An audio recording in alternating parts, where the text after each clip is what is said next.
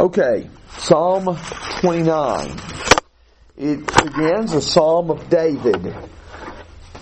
Ascribe to the Lord, O sons of the mighty. Ascribe to the Lord glory and strength. Ascribe to the Lord the glory due to His name. Worship the Lord in holy array.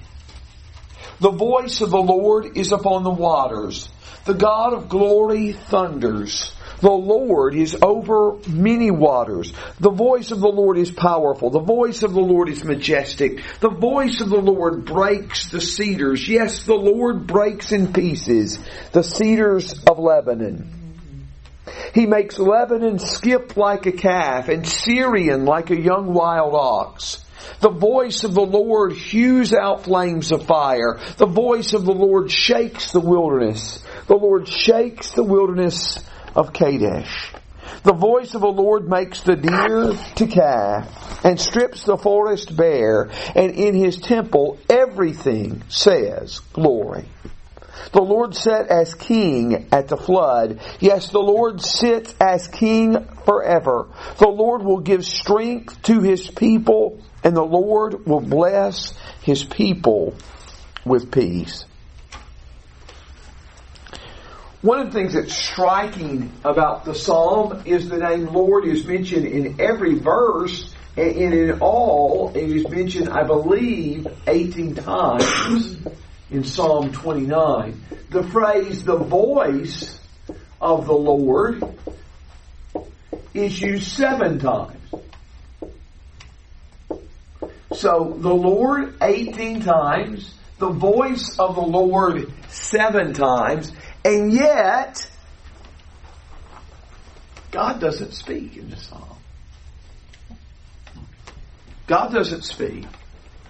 And man says one word, glory. The rest is just talking of the voice of the Lord as revealed through nature, as revealed in the storm, as revealed in the lightning and the thunder. The voice of the Lord. Now, if you read much on Psalm 29, you will find some that will say Psalm 29 was originally a poem to Baal, where the author has just taken this poem to Baal and substituted the name Yahweh. Some people assert this so strongly, you may think that they're looking at this copy of the poem with this original copy that is addressed to Baal. But no such thing exists. There is no clear examples of hymns of praise among the Canaanite people. But while that presses it a little too far, as far as the evidence goes, what was Baal believed to control in the ancient world? The weather. The weather, the storm, and all that's connected with it. That's why you find in 1 Kings chapter 17 and in 1 Kings chapter 18, you find Elijah coming in before Ahab and said, as the Lord lives, there's not going to be any dew, there's not going to be any rain until I say so. Well, why was he saying that? Why no dew? Why no rain? One, the society is deeply dependent upon that, but also because they were worshiping Baal, who's believed to control those things. And remember when they had the contest with the prophets of Baal, and he lets the prophets of Baal go first and put an ox upon the altar with no fire under it, and they call on the name of their God, and they see if their God will answer by fire. And I take it that is lightning coming down and starting that fire and consuming the sacrifice. And Baal cannot answer, but the Lord does. The Lord does. And often in cases when Israel worshiped Baal and turned to Baal, God sent a famine or God sent a drought An example of that, Jeremiah mentions often the people were worshiping Baal. And in Jeremiah 14 verses 1 through 6, he mentions a drought that comes on the land. There is no rain. And the lack of rain is again a reminder that it's not Baal who provides these things, but it is the Lord who provides these things. Look at, we've already mentioned a few passages here. Look at Hosea chapter 2. Hosea chapter 2. We could make the point about an archaeological find.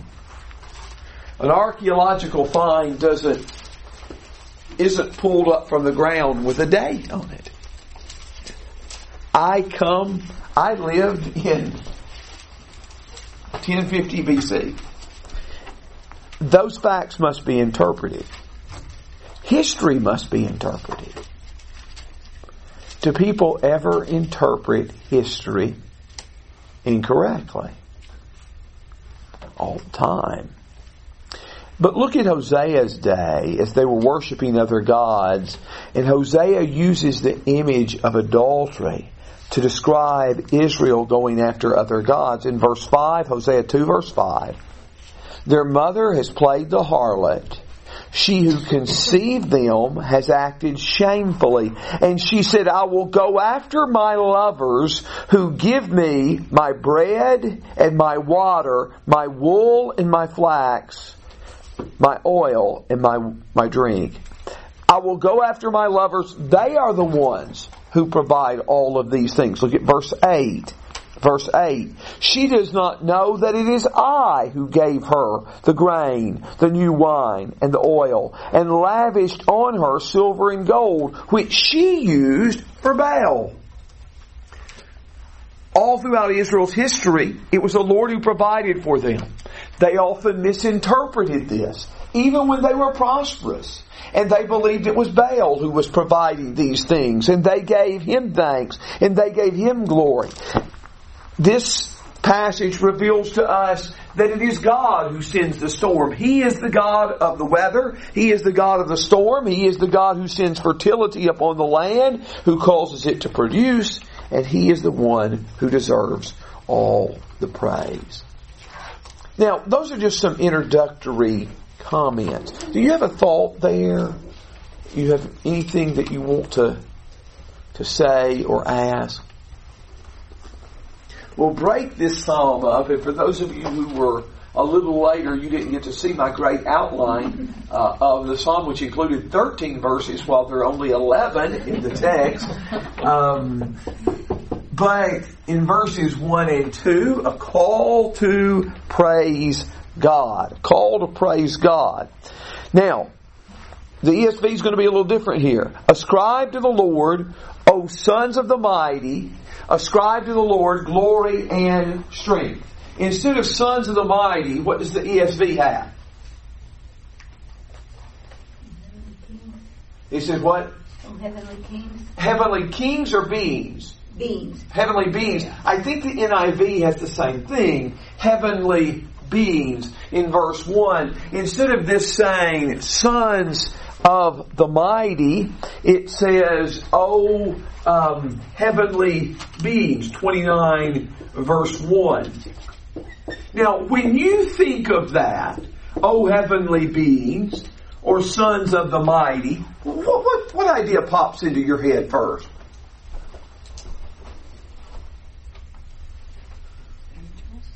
Angels, yes. You say that inquisitively, but I think that's what pops into my head first as well. Job 38 verse 7, the sons of God rejoice when the earth is created, and you see it also in Job 1 verse 6. The sons of God were there with God when the Satan appears among them. But I think of angels. Now, some in the ancient Near East would have thought about that as being other gods. Now, if this is to be a reference to other gods, It is not acknowledging their reality, but it is emphasizing the superiority of the Lord over these other gods.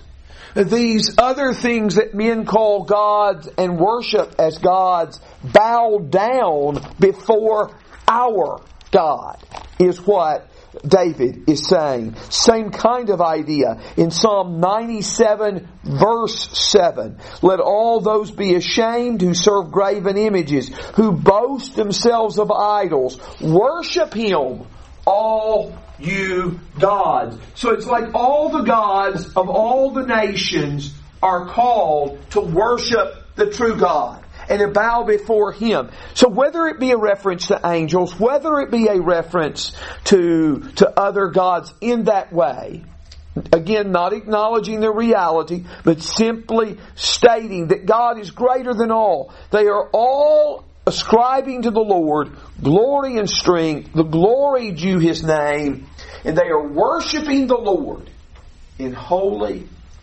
array.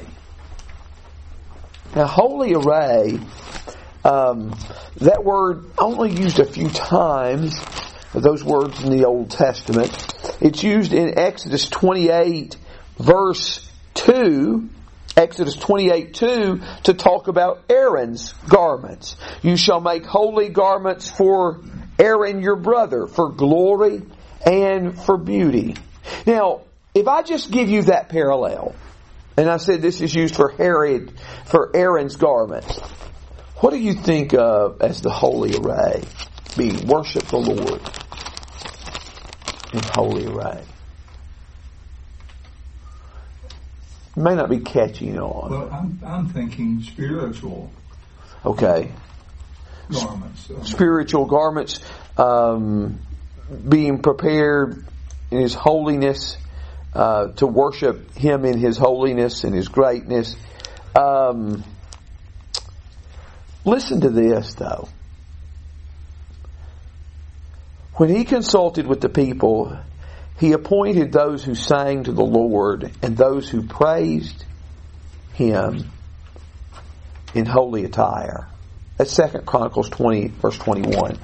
I don't know if it stands out, but this was my point.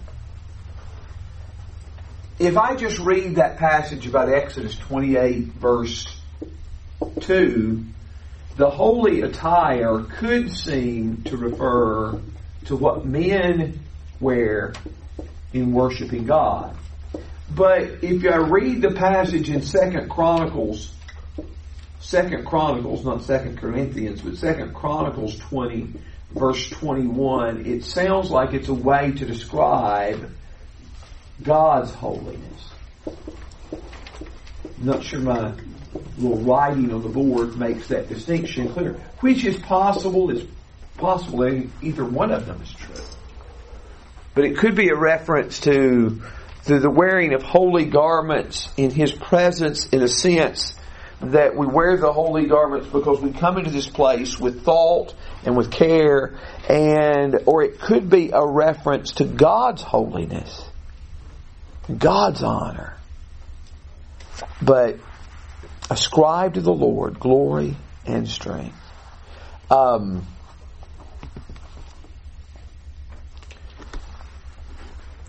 Then verses, any questions there? Any comments? Any ideas? The heart of the psalm is the section from verses 3 through 9. The glory of the Lord in the thunderstorm. I want to tell you, I've been and you have too, probably. I have witnessed experienced some pretty bad thunderstorms. And some that I would have not driven in had I had any option. And I may have told you this story before about, I can remember I had just come back from FC and I was supposed to preach one Sunday morning about an hour away. And I came and the rain was falling down so strongly, it was so heavy that as soon as the windshield wiper, which was on full speed, as soon as it cleared the windshield wiper, as soon as the windshield wiper cleared the windshield, it was covered again and you couldn't see.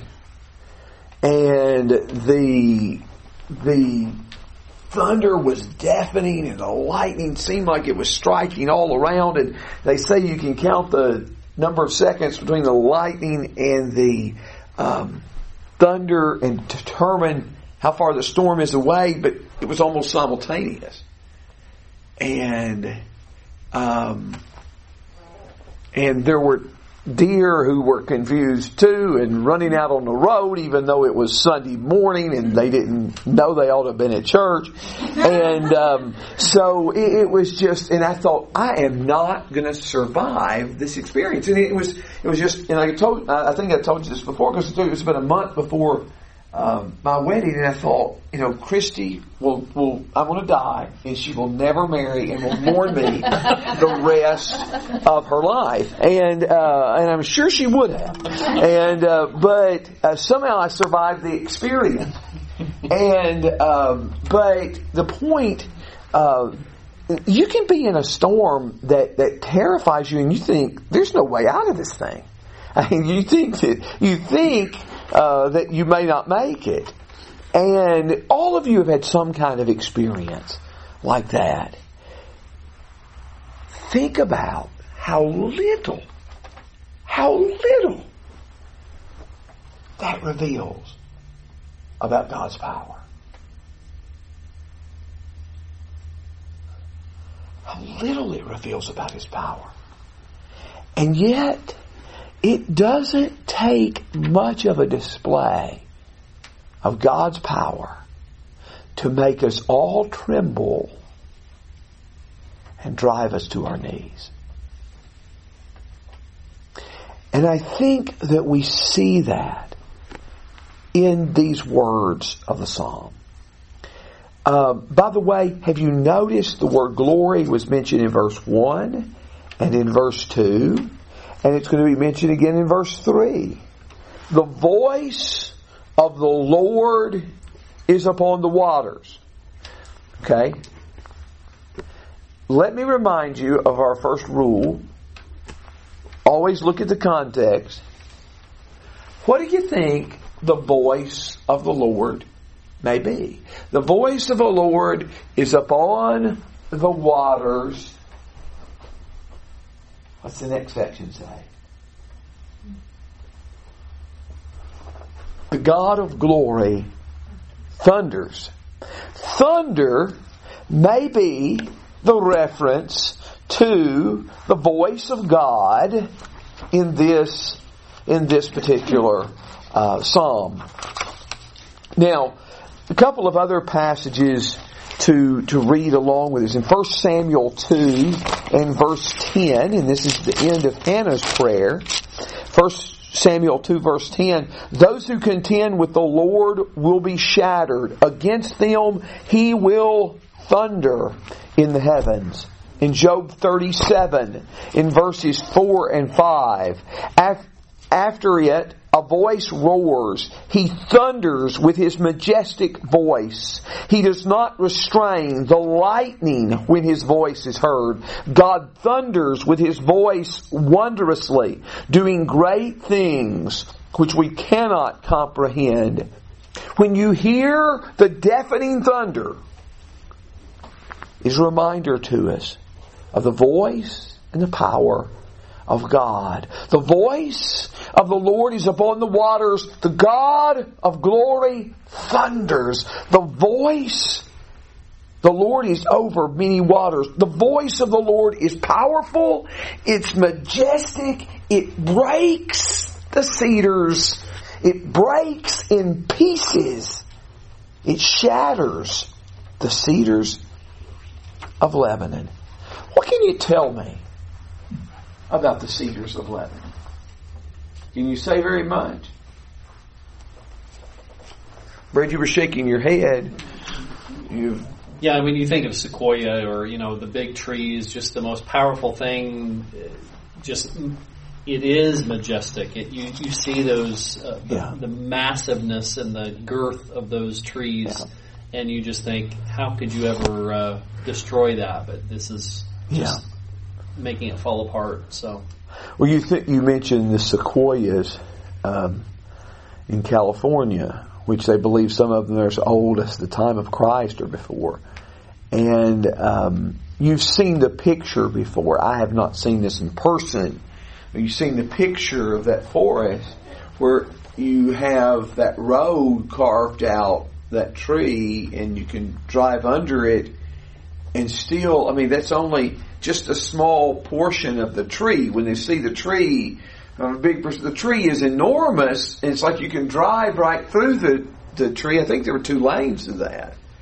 And it's really just impressive, incredible.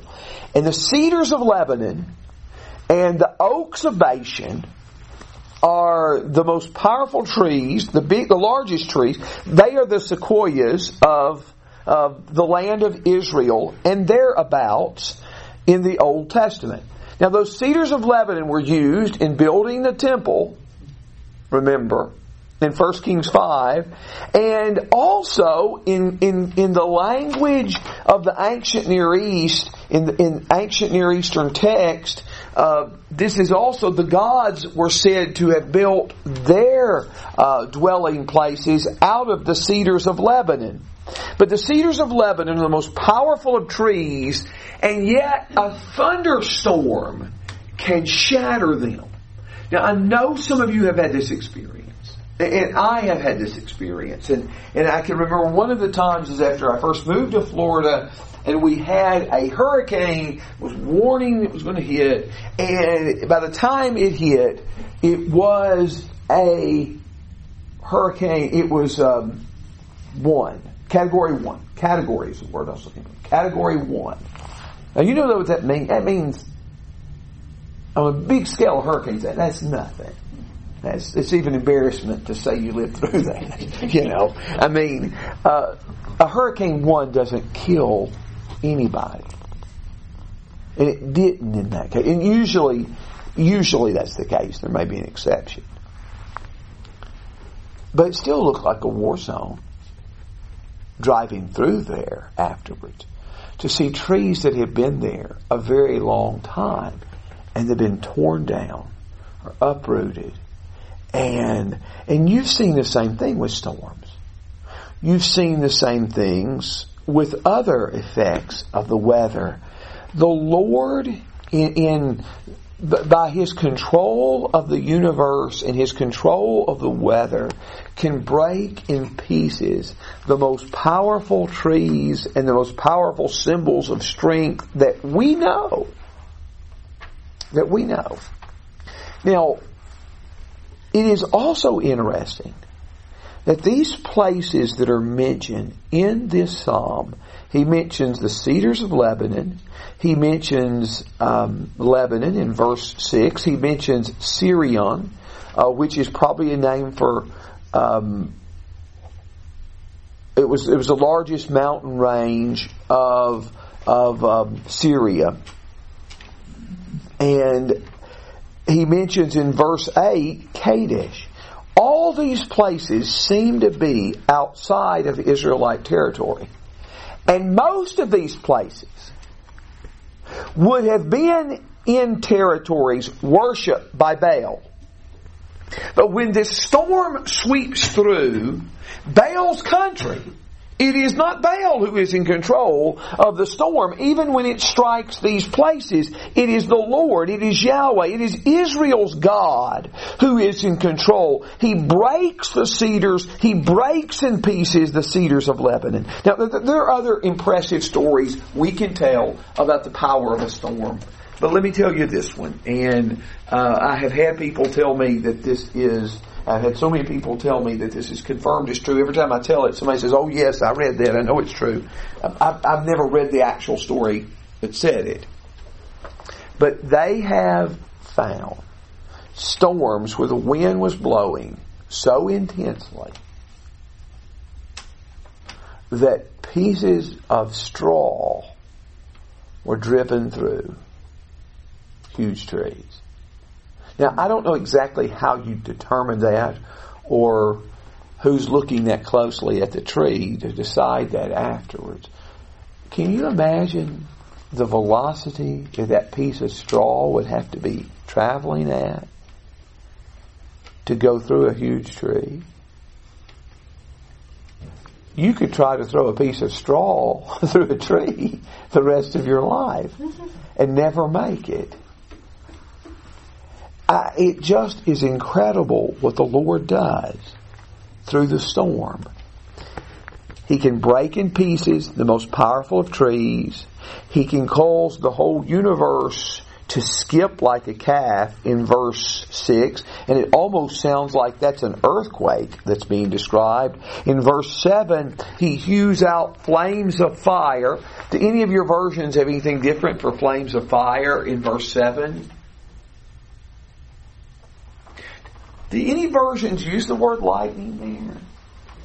Because I was thinking there are some, that's obviously what's talked about, but I didn't know if any of those. It's just a footnote. A footnote, okay. New Living.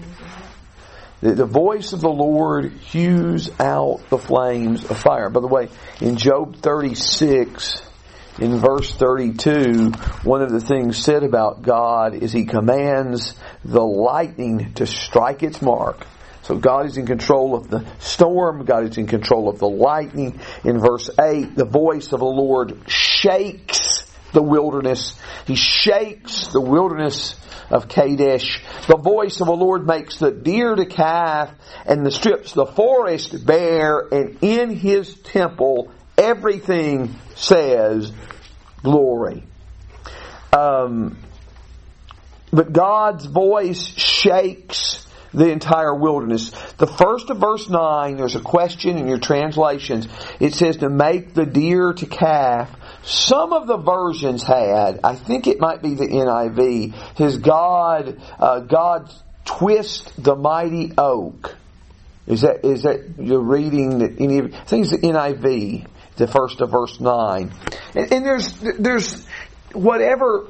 There's a lot of technical debate. You can read about that. But I think the point is you are seeing that God's power demonstrated in this storm that turns everything upside down. And it says, all that is in His temple says glory. Now, the idea may be that this God who is the God who sends the storm over the world is the God praised in the temple that's going to be built in Jerusalem. That could be the idea.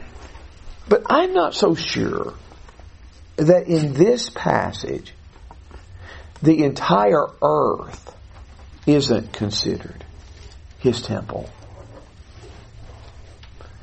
In a certain sense, that's true, isn't it? I mean, because the Lord is the one who controls all the earth. And in a way, all of these things reflect the greatness, the glory, the power of God. So that we just stand in awe of Him. Does this reflect back to Mount Sinai at all? That image of God on the mountaintop, and in Mount Sinai, you say we can't stand before this, and yes. Does that have any? Absolutely, I think it does. Exodus 19:16 through 19 is particularly what Brad is mentioning. There was thunder, there was lightning flashes, there was a thick cloud, there was a loud trumpet.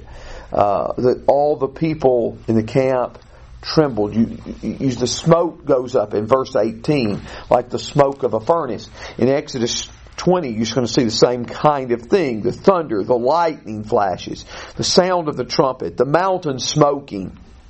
The people said, let God speak to us and don't let Moses, you speak to us and don't let God speak to us or we will die.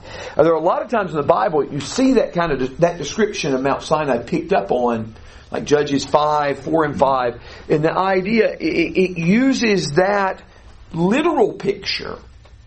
It uses a literal picture of Exodus, a lot of these places, in a figurative way. Of course, Psalm 29 is using it again literally. Just to refer to God's power displayed there. But you're right. And two, I think, I like the way you ended that with the fact that all of this power displayed, it leads the people to stand in awe of God. And that's the way it should be for us. It's the way it should be for us. That we should stand in awe of Him. And when we see these displays of nature. What must it have been like during the flood, during Noah's day? You'd want to be on the ark. Yeah, you cannot imagine. Which will be mentioned in just a moment. Be mentioned. So, quick, don't jump ahead of my points. But that is a good thought. I can remember. You remember April 16th of '98. You remember that day, and you remember I was preaching in a meeting that night, and there was a horrible tornado sweeping through Middle Tennessee, and it was just, there were rivers that day where there were none before or since. And just an amazing sight.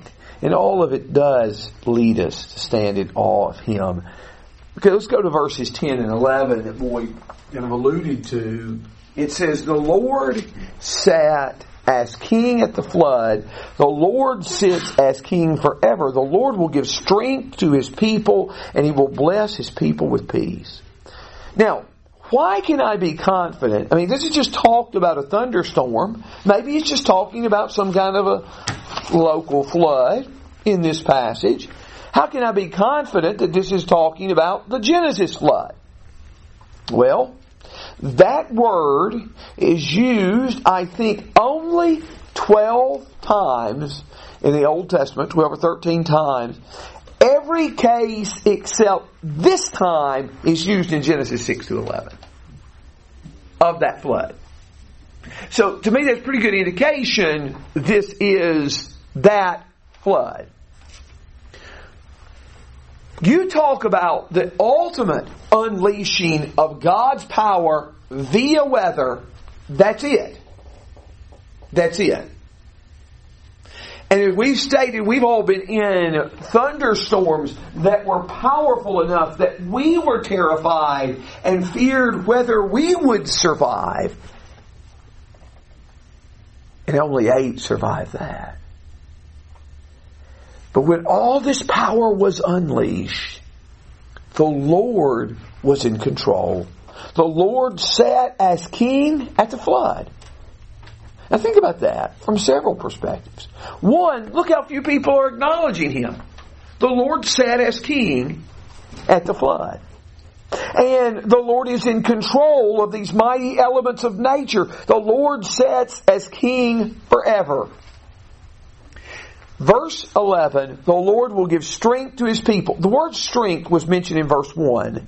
Ascribe to the Lord glory and strength.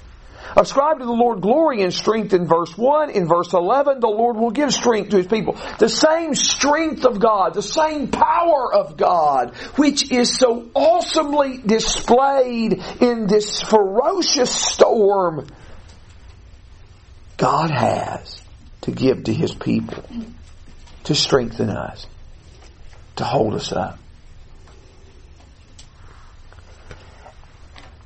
And you, as one who has seen a horrible storm, I think you probably also can remember the feeling of peace when everything quiets down after the storm. Not only does the Lord give strength to His people, but verse 11 emphasizes He will bless His people with peace. Now, all this psalm is talked about a storm. But now, the last word is peace. Last word is peace. And that's interesting. The Lord who can send the ferocious storm can give peace. And there is no fury that He cannot calm. No fury God cannot calm.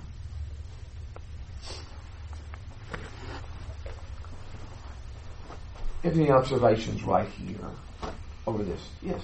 Just makes you think, or makes you wonder, what David was going through to write this type of Yes. psalm. There are no requests in this psalm. There are no mention of enemies. But there is just praise for a God who controls all of this. But yes, you do wonder. What he had seen, what had been experienced, or what he was going through that would have led him to produce this. Often the Bible does take the kind of language that other nations would have ascribed to their gods, believing, Baal was pictured, and we have some things on rock that have still remained, pictures of drawings on caves with Baal with a lightning bolt in his hand. And the things they use to claim for their God, the Bible does of the God of Israel. God is the Lord who controls that and who has power over the storm. What else? I think you're just overwhelmed by the power of God in the midst of this psalm. And then amazed that it ends saying He will bless His people with peace. Yes, I am too. So He's that powerful of a God that can destroy places, make mountains jump like a calf, can do all these things, and He's going to strengthen you and give you peace. Like not just destroy everybody. Absolutely. Absolutely. Yeah, the fact that He can create the same kind of peace. In Revelation 10 verse 3, there's a reference to the 7 thunders. You'll find some commentaries mention that in connection with Psalm 29. Whether there's an allusion there, I don't know. Let me just ask you our question that we like to come to. How does Psalm 29 relate to Jesus? How does Psalm 29 relate to Him?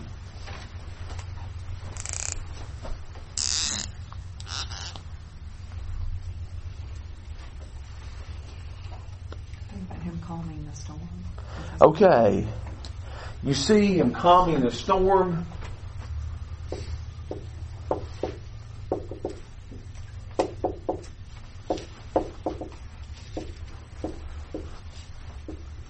Matthew 8.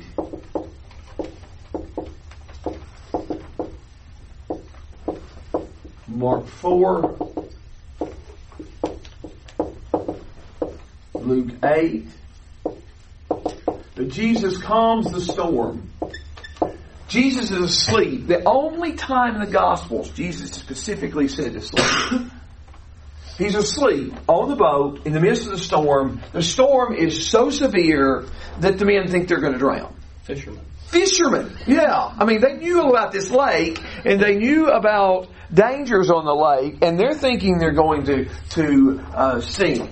One thing I like in that particular, if you look at the Gospels, the disciples, when it records the words of the disciples, what the disciples were shouting, they're different in every Gospel. Now, you may say, a skeptic may say, oh, it's a contradiction. No, that's real life. Everybody's screaming something different. But everybody's basic screaming has the same message. What are you doing? Wake up! Don't you care about us? We're drowning. It's all worded a little differently, but the disciples are panicking. As Brad mentions, the fishermen are panicking, thinking they're going to drown. And Jesus wakes up and He says, be still. And everything gets quiet. Now, I can remember very well one night looking out of my house, and the rain was hitting so hard that it looked like it was bouncing up about 6 feet. I mean, it was coming down in sheets. If you would have been out in it 10 seconds, you would have been drenched. And you understand me, I wasn't expecting a result, but I just tried to get the feel of it. I just pronounced, be still. Of course, nothing happened. Nothing happened. Which I don't know what I would have done if you did. But you think about one who could command the winds and the waves. And the way the account in Mark ends is, who is this? Even the winds and the waves obey him. Now, there's another miracle not long after that that's kind of the same. What else happened? He calms the storm. This is most directly connected, but also think about walking on the water. And Peter says, Lord, is that you walking on the water? And let me come to you. Sometimes you just need to keep your mouth quiet and sit there in the boat. And Peter would not do that and walks for a moment on the water. This is recorded interestingly in Matthew, Mark, and John, not in Luke. But he sinks when he takes his eye off Jesus and puts his eye on the storm. But Jesus calmed the sea. Jesus walked on the water. All these demonstrate his power over nature. Can you think of any other things? There are probably a lot that I didn't come up with. But I will tell you another one that I in some that's spurred on by reading. But think about the miracle of the water to the wine. That just shows us his control over the elements. In this case is what I'm trying to stress.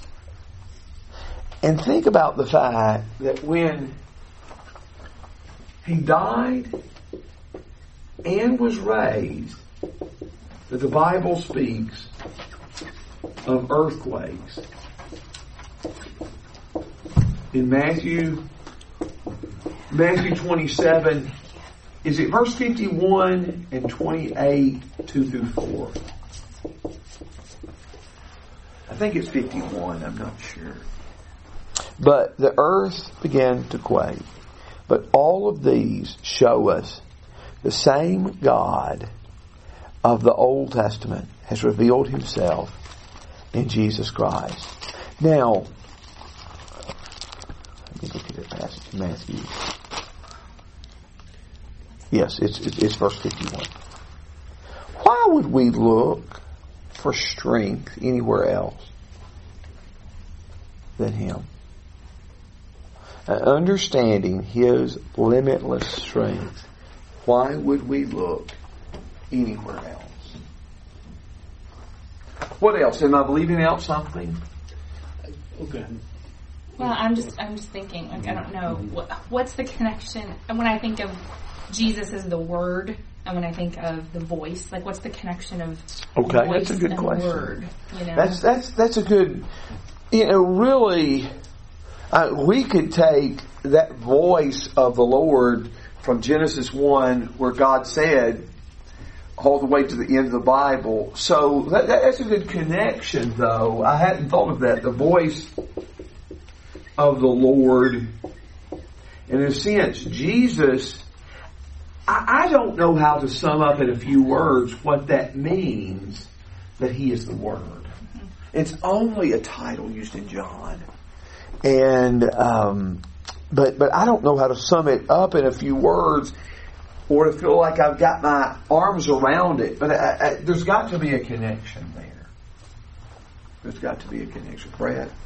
That first description there, verse 3, the voice of the Lord is upon the waters. I couldn't help but think of both Jesus as creator at creation, the expanse and him speaking all of this into existence, and then also at the baptism of Jesus, God coming out and the voice of the Lord with Jesus as being baptized, and just I don't know, it's not a storm, but I couldn't help but think about those instances. The voice of the Lord upon the waters. Yeah, I mean, it's a good point.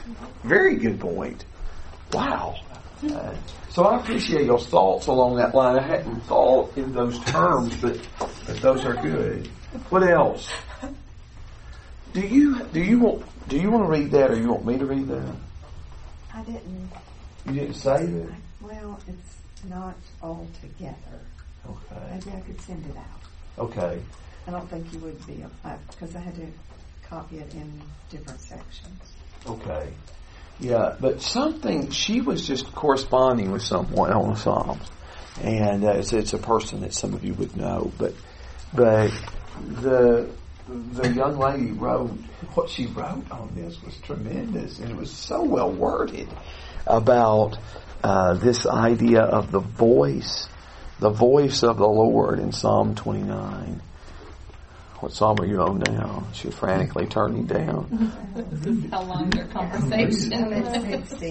No, yeah. Maybe after he wants to do the song or something. Okay. Well, I appreciate it, guys. And Brad, would you want to lead us in prayer? Sure.